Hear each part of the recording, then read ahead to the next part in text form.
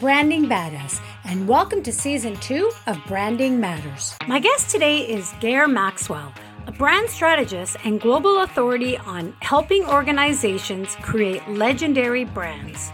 A former radio and TV host, Gare is an award-winning keynote speaker and author of the new book, Big Little Legends: How Everyday Leaders Build Irresistible Brands.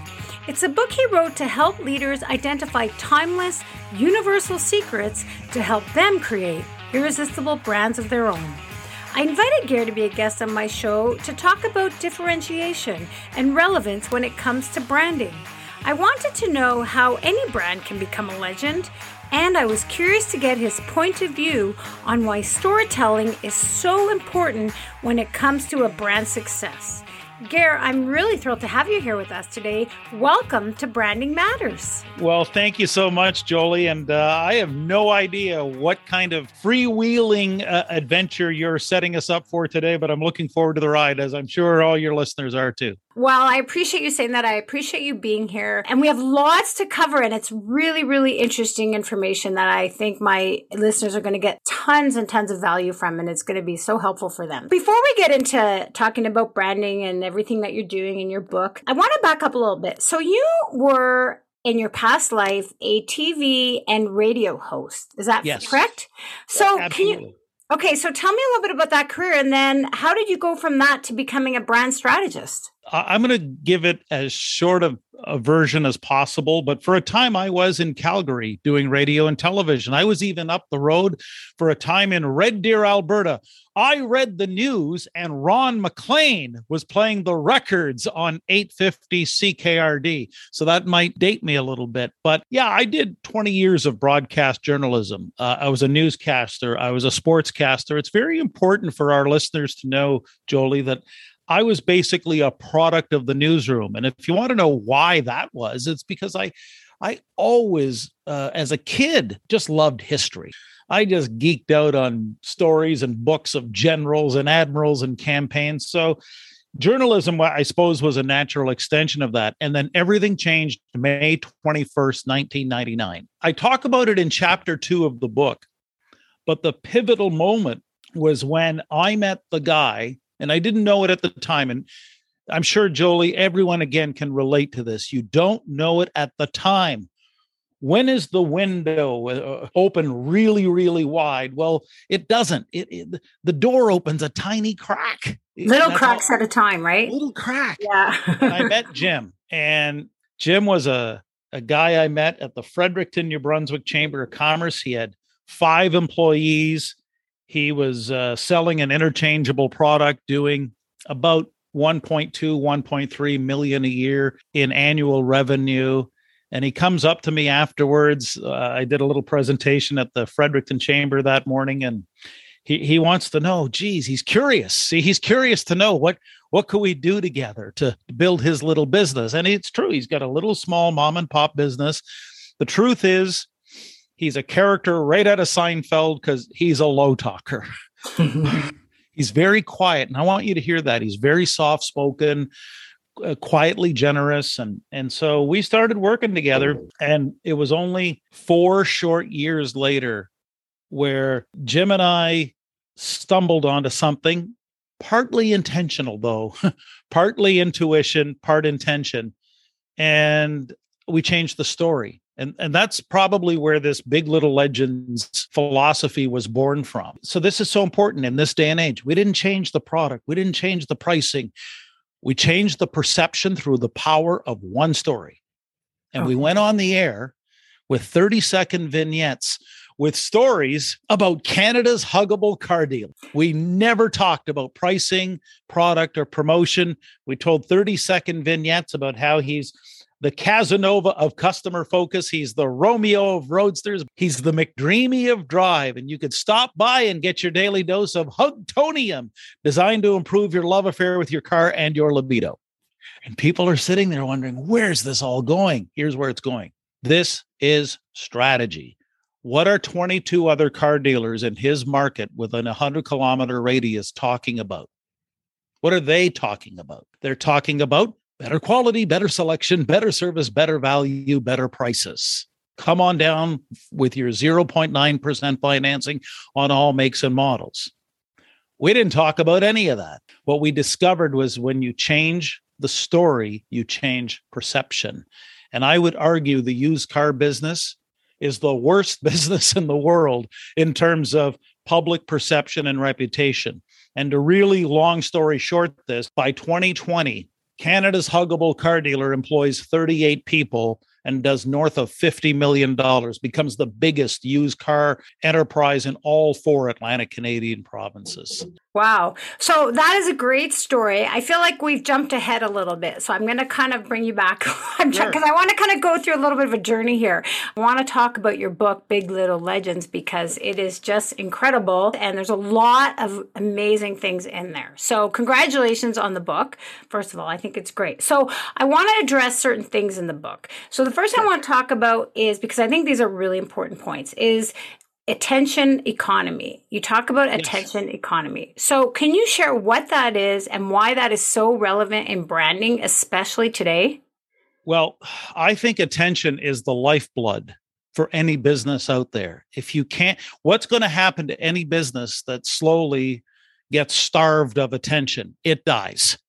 So in the attention economy, everyone's competing for attention. So the car business is actually no different than the contracting business, than the management consulting business. It doesn't matter whether you're a landscaper or a lawyer, you need attention to survive, right?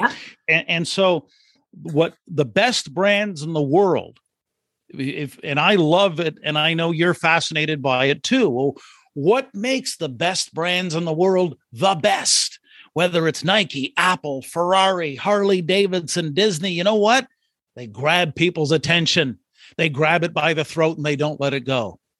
They're very good at that.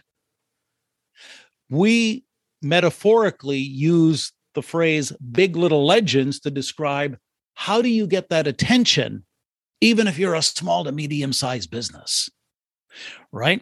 And so that's what this is all about. How everyday leaders create irresistible brands. It starts with recognizing, hey, we compete in the attention economy.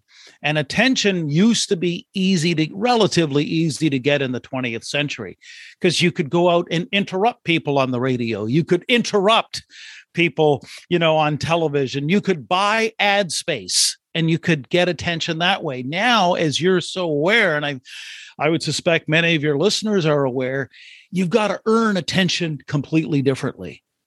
And now keep it. And keep it. It's one thing to get attention, but then keep it. And then, and then keep that loyalty and everything that goes along with it. That's why branding matters. Branding matters because that's how you're going to start to get some attention and acquire some notoriety. We spent nearly 4 years researching the book. What inspired you to write the book? Well, I love that question because I could see the parallels between the same principles that created Apple and Nike and Disney, but I could see that, for example, happening at the Huggable Car Dealer. What people don't recognize, and this is great that we're on audio so I can paint the picture. If Walt Disney conceptualize what a used car lot looks like, this is it. It's in Fredericton, New Brunswick. There's hundreds of teddy bears. There's mascots. There's merry-go-rounds. There's a nature trail to go walk your dog called the Trail of Hugs. There's 500 other things. The point is, it's a complete experience. It wasn't just the marketing. It was the internal culture. It was customer care and follow-up. Again, I could tell many, many stories about that, but my point is that we knew we were developing something completely original. And then one day, this answers your question. One day someone said to me, we go to these marketing and branding workshops and all we ever hear about are the Starbucks and the Coca-Colas and the Apples and Nikes. We never hear about people like us. Boom, Genesis moment. That's where the seed of the idea was planted. And then, truth be told, and I wrote about it, it was April 24th in 2018 at Torrey Pines. I was speaking at a boating conference in Torrey Pines near San Diego. A friend of mine who I really trust, Clay Abear. So Clay, if you're listening to this, another shout out and a big thank you is Clay sat in the back of the room and saw the different stories and the exercises, but he was the one who made the observation afterwards. He says, you're really a brand historian. He says, I think your word is legends. And long story short, Jolie, that's kind of where I love that. It came into focus. And then it was head down for a good 4 years of writing and researching. Well, I love that for so many reasons, but one specifically where you talked earlier is that you're right. We can all name these big brands, whether it's Apple or Starbucks or Tesla or Yeti, whatever. But the reality is that the majority of business owners are the medium to small business owners. And it's funny because that was really the impetus for me starting my podcast, especially when COVID hit and there was all these forced entrepreneurs starting businesses. It's great that you start a business, but what is your brand? What's your brand story? And then what is branding and why is branding so important to help you grow your business? And so it's the same thing. They don't have the budgets that these big companies have, and they don't have everything else, but they can still be successful and they can still be a really strong brand. And so that's why, I think there's a lot of synchronicity between your book and what I'm trying to help my listeners with. So I love that you said that. That's been my, well-worn 20 plus years of experience doing this, is that there's a lot of small to medium-sized businesses out there, Jolie, and one of the number one issues is differentiation. What's going to separate you from everybody else in your space? And here's the crushing blow, if I may. It's not going to be the quality of your product or service, because everyone will trumpet how they've got the best. You can go into any department store, for example, and see all the power drills. Well, why would I pick that power drill over any other? Whether it's power drills or drugstores, they all tend to look the same. Yeah. Right? I had to get one of my earliest guests on. I don't know if you know David Averin, and he wrote a few books, but he basically talked about the 4 most dangerous words in business. Do you know what they are? I'm dying to hear them. All things being equal. Because all things being equal, how do people make a choice? Right. Price. And you never want to compete on price, because then people can always go lower. So you have to differentiate yourself and do something that no one else is doing. And that's what's going to set you apart. Which brings me to the Mona Lisa effect. Can you please share what is the Mona Lisa effect and why is it so relevant, especially in branding? I'm almost embarrassed to say it. I didn't see it the first time I went to the Louvre. And the truth be told, I think it was on the 3rd visit. So a while back, we had been going to Europe. It seemed like almost every other year. If you're going to Paris, where the 2 places you're absolutely going to, the Eiffel Tower and the Louvre. There's no question. They're 1 and 1A. Well, later I find out that 10 million people a year go to the Louvre. And I know now that 99% are going to see one painting, and that's it. They just want to see that one painting. And it was on the 3rd visit that I'll take you and our listeners through it, Jolie. I'm wandering through and it hits me. I'm not in a museum. It looks like I'm in a museum, but I'm not. I'm in a market where there's 35,000 paintings competing for that magic word. Your attention. Yeah. I start going through the galleries. Now, you and I picture this. You go through these galleries, and some of them have these magnificent, breathtaking works of art that you just can't believe a human centuries ago created this masterpiece, and there are no spectators. Some of these galleries are like completely empty of people. And then you turn the corner. One little 30 by 21 paintings on the wall, and it's the mob rules. Okay. This is the carnival without the rides. This is the rock concert without the musicians.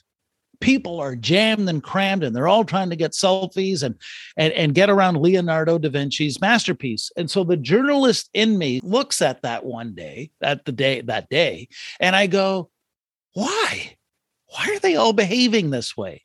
So the Mona Lisa effect is shorthand to describe this impossible lineup that has formed and continues to form for generations. You'll see the Mona Lisa effect, for example, at Disney, where they're lined up for more than an hour to get rides in the hot Florida sun. You'll see the Mona Lisa effect.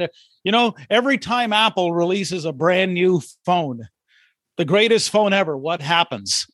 Some of them will pitch a tent camp out in the rain just to get first in line to buy a phone. Okay, but so why? Like why do they? Why is everybody there for the Mona Lisa and not all the other masterpieces?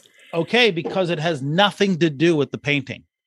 That was our big discovery. That's the big breakthrough. It's got nothing to do with the painting itself. Wow. So no matter what anyone tells you about how, it's the eyes that follow you around the room or the enigmatic smile, no, and no. Because one of the things we identified in the book, and it's in all 12 chapters, there is a specific moment in time when the legend was created.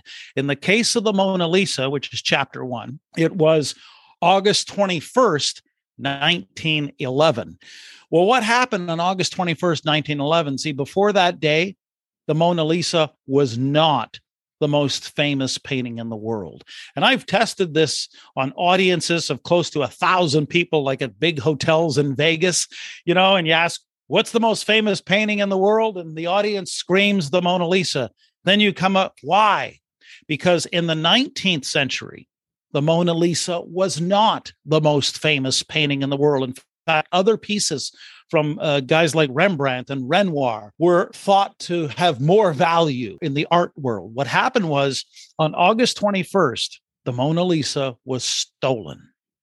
And when she was stolen, it was an Italian handyman, Vincenzo Perugia, that walks out in broad daylight on a Monday morning. He's got the Mona Lisa tucked under his smock. And part of the reason they think he took that painting was because it was so small and it could be hidden. But when she disappeared, let me illustrate how not famous she was. She was so not famous that it took the officials at the Louvre nearly 30 to 48 hours before they even knew she was missing. Oh, wow. So don't tell me Yeah. she wasn't. Okay. And just so you know, I do want to do a shout out. Joe and Justine Medeiros out in California are the globally recognized experts on the theft of the Mona Lisa. They've done a whole documentary. Okay. They went back and they even found Perugia's daughter in Italy. And so they are most credible source that we referenced in the book. But what happened was once she had disappeared, then the officials at the Louvre notified the authorities, and that's how the media picked up the story. Well, she doesn't just go front page in the papers in Paris. She went front page all over the world. Other papers picked it up. So start to imagine for a 2-year cycle, the Mona Lisa became front page news. Where? The paper. What other mass media existed back in 1911? That was it. Radio's not even invented yet. She gets millions. You talk about the attention economy. She's getting millions and millions and millions of dollars of free publicity that no painting ever got before or since.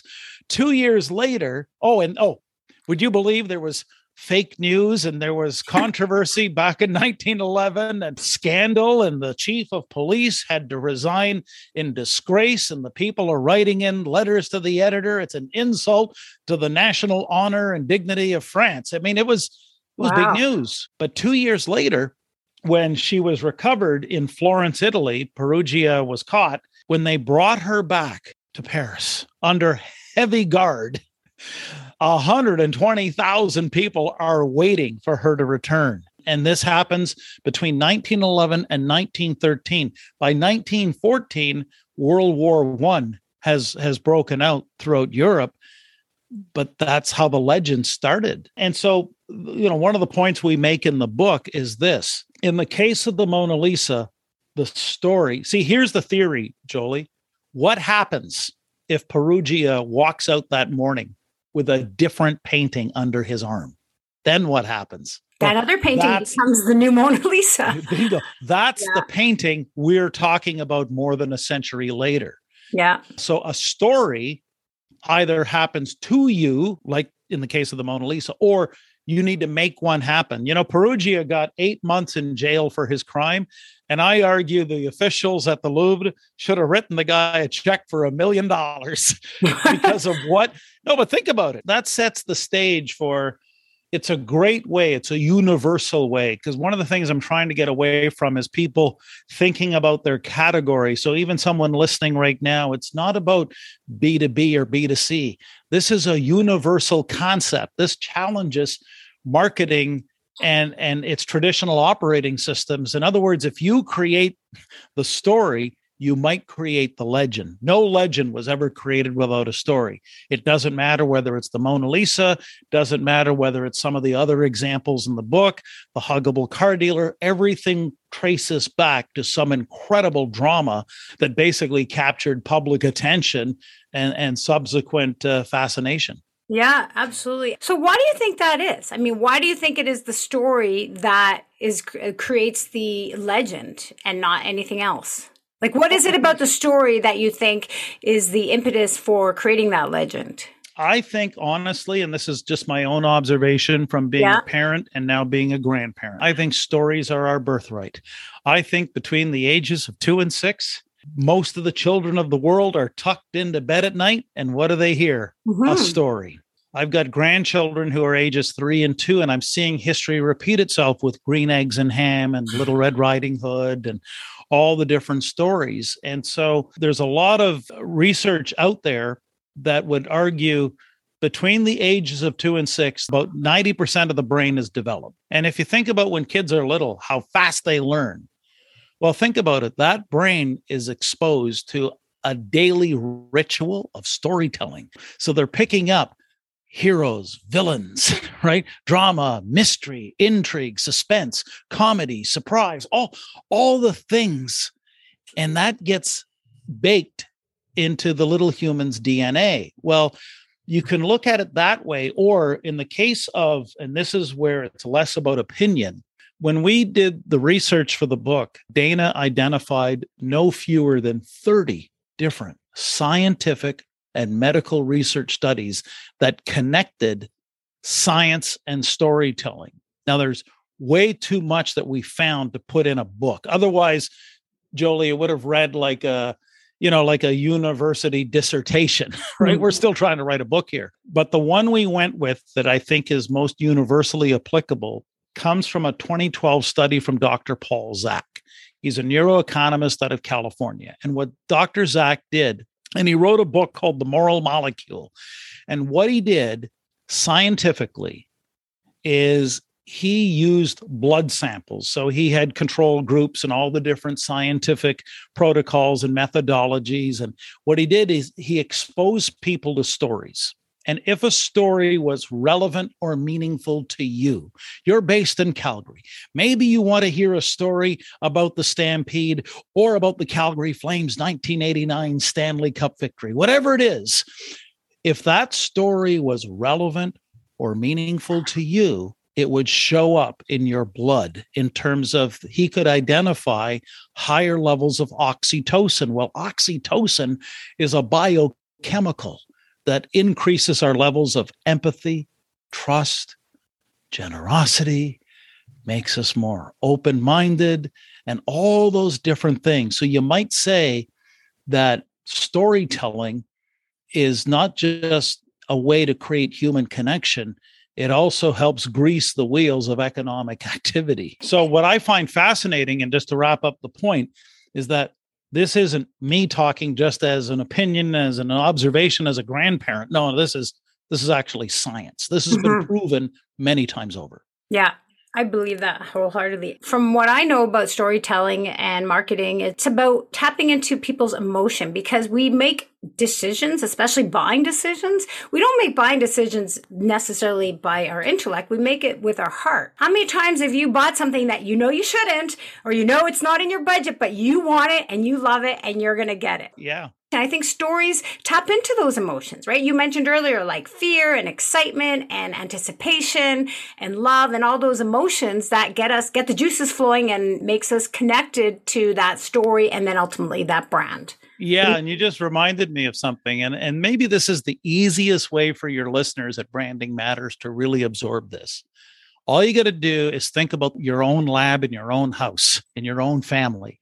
No kid ever went to bed at night and said, "Mom, could you please tell me a statistic? Exactly. Mom, can you explain the features, advantages, benefits, and the product specs and the right? Yeah. No kid ever says that. No kid ever wants to know about unique selling propositions. And I think what happens is that as adults and we get into these left brain business worlds, we forget an important truth, the language. This is what I always introduce my talks with. The very language of brand is metaphorical. It's meaningful. It's emotional. It's symbolic. Yeah. The language of business is logical and linear and analytical and mathematical and mechanical and factual. They're two different languages. So our goal with Big Little Legends is to introduce this whole other language so that people can see, oh, this is how we're going to get and hold attention so that we can compete and stay viable for a long, long time. I love that. No, I think that's so true. You also talk about, I've heard you say that marketing doesn't build great brands, leaders do. And I think that was a really interesting quote because we just talked about marketing. And so why is that? It's a leadership issue. For too many years, in my view, leaders, CEOs, head of marketing departments have abdicated the responsibility. They've kicked the can down the road. Because of the brands that I speak of in the book, I've never seen a legend created any other way.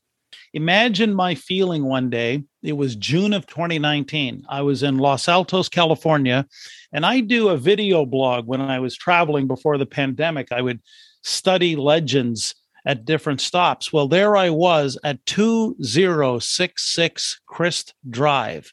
That's the house with the garage where Jobs and Wozniak launched Apple. Wow. Anyone can watch it on my YouTube channel, but what people won't see is this person didn't want to go on camera or even be photographed, but I'm talking that day to employee number 4. So when you think Apple, you think of Jobs. He's been gone for over a decade. Who do you still think of? Who is the visionary that put all those pieces in place? Who created the ultimate comeback video, that 60-second iconic spot about here's to the crazy ones, the round pegs and the square holes. They're not fond of rules and they have no use for the status quo. He did 60 seconds, Jolie, and never talked about the computer. Yeah. Yeah, that's a leadership move. Okay, so when you say it's not necessarily marketing, it's the leaders, what is it that the leaders need to do? Do they need to get more in the forefront of their audience? Or I guess I'm trying to figure out when you talk about that. That's a great question. Here's what leaders, I'm glad you asked it because I don't think anyone's ever asked it that way. And I did write about it in chapter 12. There's almost every question that could ever be asked about marketing. And I can tell you the chapter where this comes I love that. Well, you're obviously very passionate about it. You can tell. So no surprise. Here's why. The leader, and again, I applaud you for asking because no one's asked me. I've done a lot of podcasts. No one's asked this one. Well, that's why I try to be different. Well, no, you're doing a great job because here's what it comes down to. The leader has to recognize their own responsibility to find what I call the authentic swing. Now, I didn't make this up. Stephen Pressfield is the writer who coined the phrase, the authentic swing. What it is, it's the hypothesis is this. It's simple. Whether you like golf or not has nothing to do with it. No two golf swings are the same. No two thumbprints are the same. No two snowflakes are the same. So metaphorically, the authentic swing is the expression of what it is that makes you the only one in the world. The story only you can tell. So Pressfield was this starving writer for like 30 years, but he was a golf caddy when he was a kid and a bit of a golfer. And he coined the phrase, the authentic swing. And that was the core of what became his breakthrough novel, and the movie was The Legend of Bagger Vance. Okay. So the novel did very, very well. The movie, not so much, but hey, Robert Redford bought the movie. Yeah, right? I've heard of it. I've never seen it, but I've heard of it. But at the core of the story is the authentic swing. Well, that really impacted me on a very personal level because I'm the son of a former pro golfer. Oh, no kidding. Who's your dad? Dad was born 7 minutes from the first tee at St. Andrews, Scotland. Okay. Dad learned the game growing up at the home of golf, the Old Course. He comes to Canada in 1957 when he's 17 years old to start his pro career. He wins over 100 tournaments, pro and amateur, but this is at a time when there's no money in the game. Like, he had to work many part-time jobs, and then finally he went through a period where he got very disillusioned and he left the game for well over a decade. What was his name? Jim Maxwell. Jim Maxwell. Okay. Okay. So my point is, so he became kind of like the big fish in the small pond on the East Coast of Canada where, we grew up. But my point is that all this time, Jolie, I'm growing up and I have this love-hate relationship, not only with the game, but I've got a complicated relationship with my father. He could literally go out and shoot 69 without picking up a club for a year, and I'm always struggling to break 100. So all the self-imposed, and it's so important for me to say this, all the self-imposed burden of expectations are on me. I did it to myself. My father had nothing to do with placing those expectations. He just wanted me to enjoy whatever I wanted to enjoy. But for me, it was semi-torture to go out and play golf, okay, because of those expectations, totally self-imposed. Where this comes full circle, I'm on a speaking tour of the United Kingdom. It's May 21st, oddly enough, 2016. And I think we've all had complicated relationships with our parents. I don't need to go into the drama of it all. We'll save that for another podcast. Well, that's another podcast. That's why you're going to bring me back. No, but that was the day, Jolie. Up until that day, I was completely ambivalent about both Scotland and golf. It meant nothing to me. I hope that comes through loud and clear. But that day, I'm there and I'm looking around, and that's the day I just started to think about, remember we talked about how opportunity, just the door opens, little crack. I could picture what it was like to be dad at 15, 16, 17. I went to his school. I looked around, right? I just got a sense of it. Okay. A sense of that spirit. I put myself in his shoes. And then I made a point from that day, when I go back to my home province of New Brunswick, I'm going to make sure we go out for one round. Okay. Just because, and you'll appreciate this. How many rounds do Dad and I have left? He's in his late 70s. He's getting older, slowing down a little bit. And I know this is a bit of a long story, but I want to see if I can't capture it. In 2019, on the annual visit back home, it's not just me and Dad. It's my son and my grandson, who at the time was 11. There's 4 of us. And we had done up these matching hats and shirts for the MGA tour.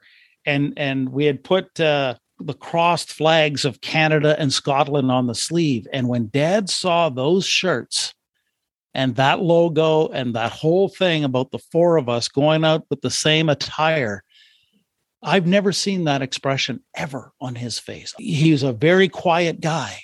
But in that moment, I can tell you, his whole life's journey made sense. It was a long struggle. And now there he is, and he can see the future because there it is with his grandson and great-grandson, right?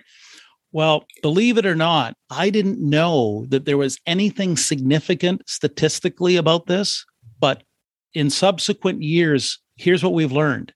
My father, to the best of our knowledge, is the only former pro golfer in the history of the world to have played in a 4-generational foursome and do it 3 years in a row.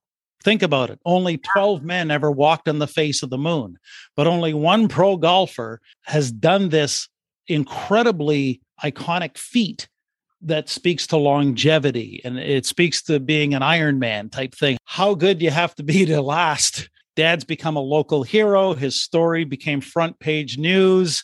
There's a documentary that we're going to submit to the Golf Channel because it's only weeks away from completion. And that story, Jolie, never would have happened without recognizing, hey, everything only opens up a little bit, but that's the nature of the authentic swing. You've got to be prepared to go into a place that you haven't gone into before. So when you talk about the authentic swing from a business perspective, you're saying you have to go where no one else has gone before or where you've never gone before. The authentic swing isn't learned, it's remembered. It was already inside you. Jim Gilbert, Canada's huggable car dealer, was already a very nice guy. So what's his authentic swing?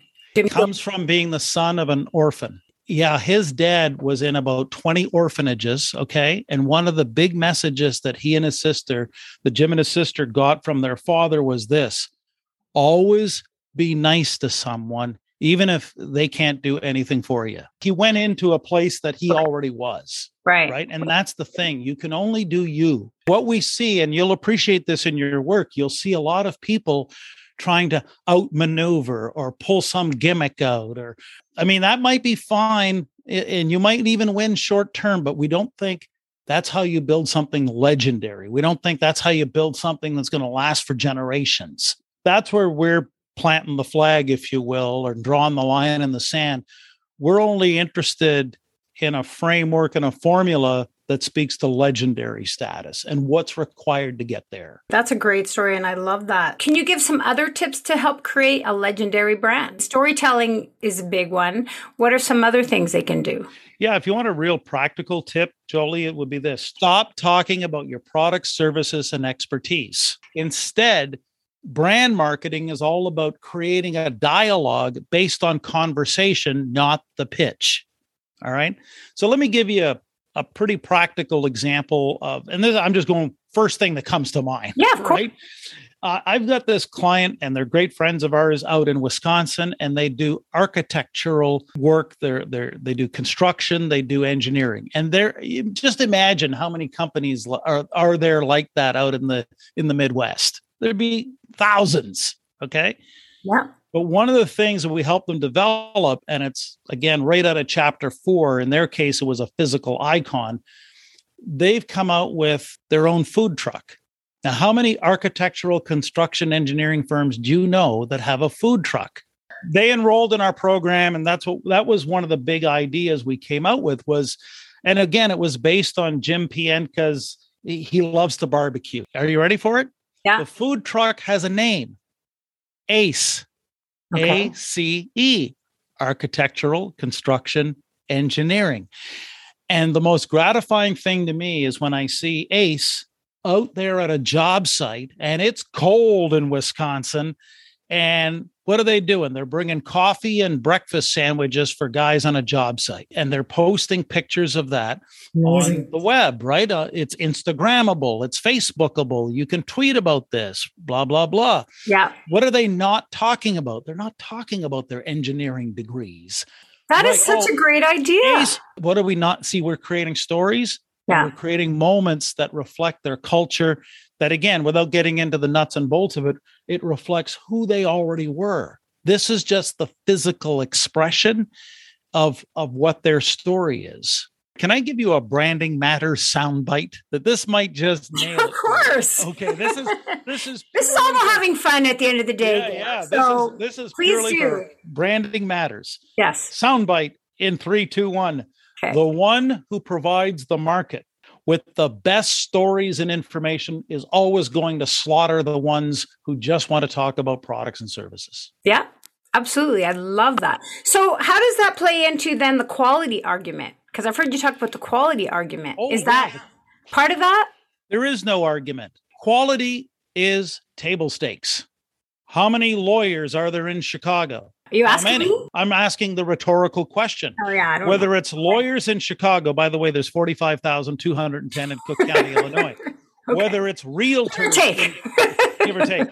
Hey, Jolie, whether it's realtors in Calgary, whether it's, mortgage brokers here in London, Ontario, guess what everyone will say?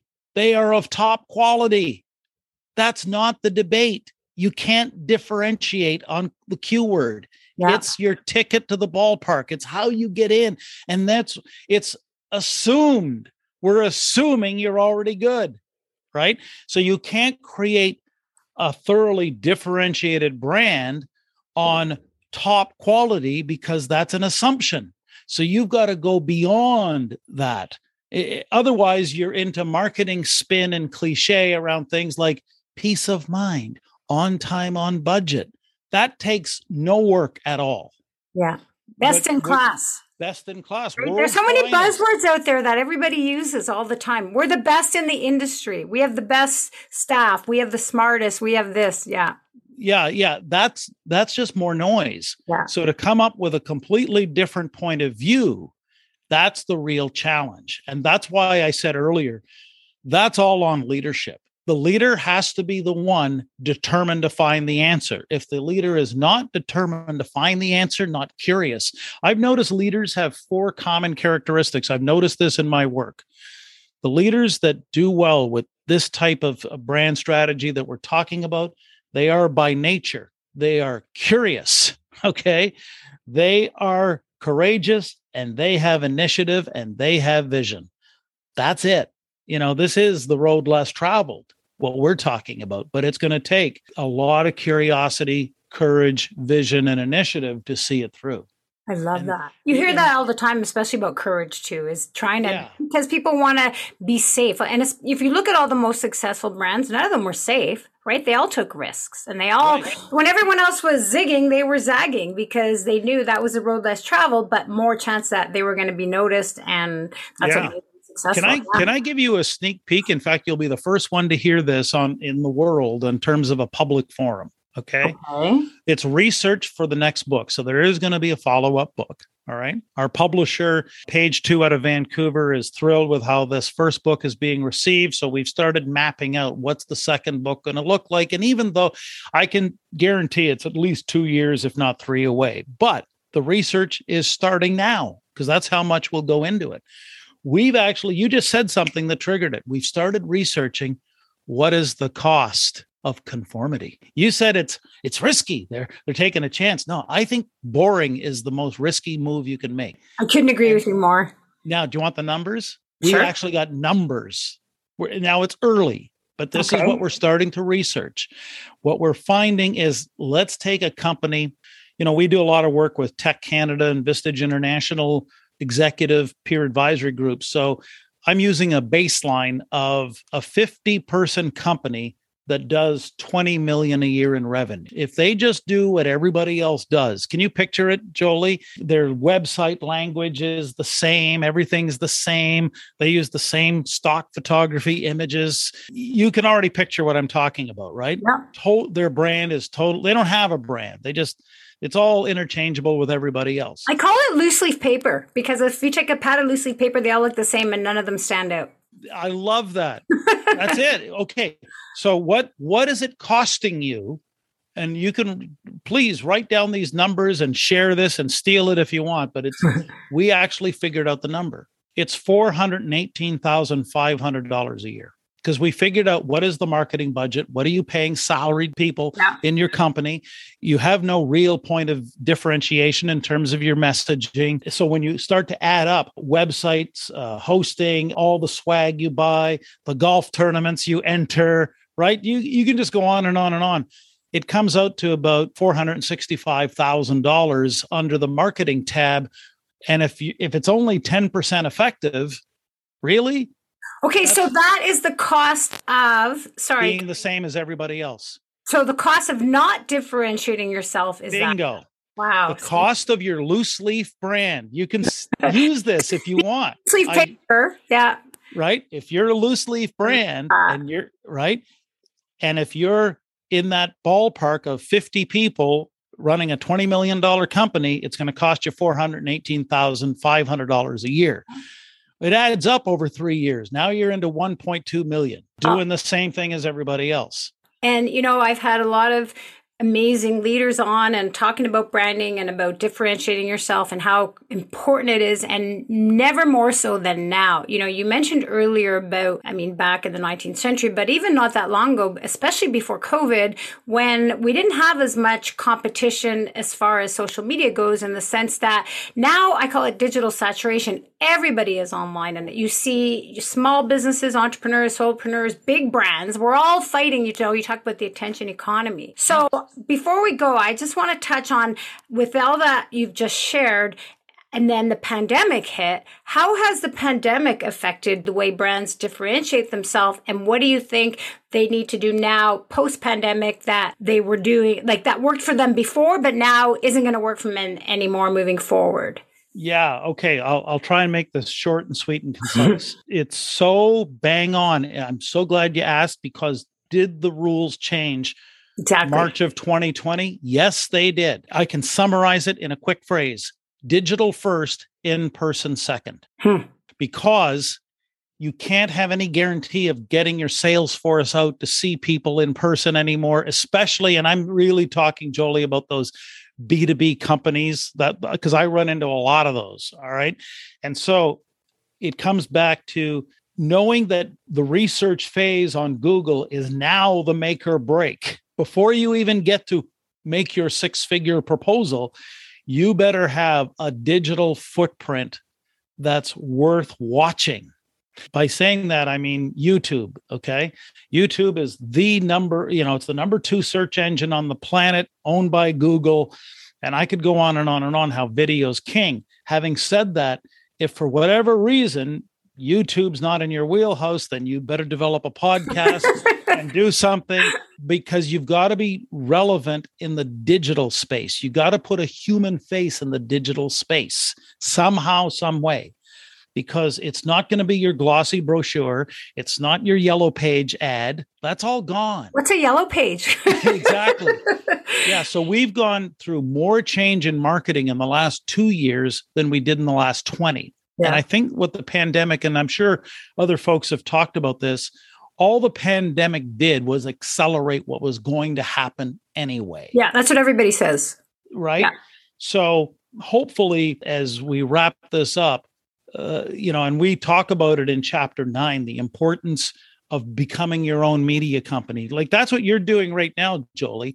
You're your own media company with a media property called Branding Matters. You are creating consistent original content. Well, that's exactly the same strategy as what Red Bull does. It's the exact same. I think they have a little bit more of a budget than I do. They might have more of a budget.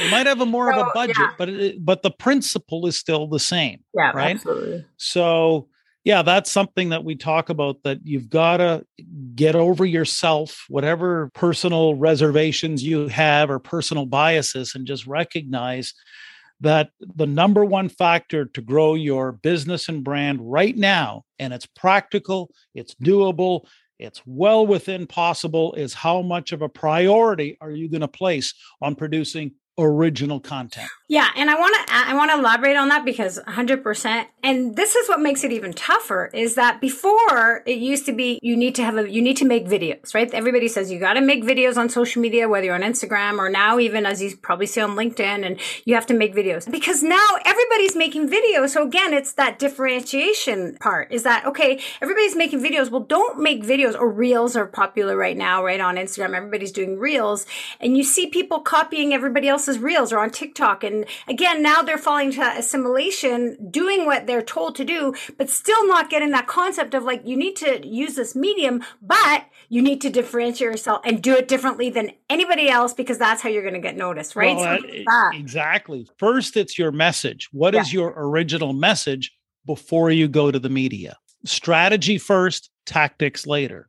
And that's what we always recommend with everyone we work with, is figure out your story. What's going to be your brand strategy and story? Great. Once you have figured that out, now you start producing content in alignment with that strategy. Otherwise, you're going to be chasing every dog and fire hydrant known to man. Exactly. And then that's where the authentic swing comes in, right? Bingo. You got it. You brought it. You know what? You brought it full circle all the way through. Well, those are all amazing points. And there's so much more that we could go over. I know. I can't believe time has gone so quickly. It's been so great talking to you. Will you come back when you do your second book? I'd be honored to. Yeah, this has been great. A lot of fun. I love how you poke around and ask questions that nobody else is asking. That's great. Oh, well, thank you. I'm really inquisitive. Like you said, it's my nature, right? I'm very curious and inquisitive. So before we go, can you tell us the name of your book and where everybody can find it? Yeah, it's Big Little Legends. We like to call it the little black book with the magical cover, Big Little Legends. And it is. It's 4 parts, 12 chapters with 36 practical takeaways. It starts in the Louvre. The whole book starts Mona Lisa story with the Mona Lisa effect. Great. And then we take that theme through. And then as it comes full circle, it finishes appropriately in St. Andrews, Scotland. That's great. And people learn more about my dad and our origins, but also how did the most iconic golf course in the world become the most iconic. And so it's an interesting ride through some history, but also I love that. It's the kind of stories, Jolie, that they're never going to change. They will always be relevant. The full title of your book is Big Little Legends, How Everyday Leaders Build Irresistible Brands. Is that correct? Bingo. Yeah. Yeah. So that's really important because everyday leaders is key, right? You don't need to be a big brand to be able to create a great legend. Right. Well, thank you again, Kara. And just last thing, you're on social media. If people want to connect with you personally, where can they find you? Oh, I'm the easiest guy to find. It's Gair, Gair. You're on the air with Gair, who used to have hair. And GairMaxwell.com. I'm on Facebook. I'm on LinkedIn. I'm on Instagram. Our YouTube channel is very active. I welcome any and all who want to connect and stay in touch. Okay. Well, you're so lovely. It's really been a pleasure talking to you, and I hope we'll stay in touch.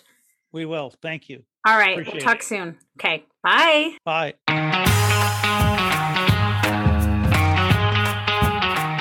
And there you have it.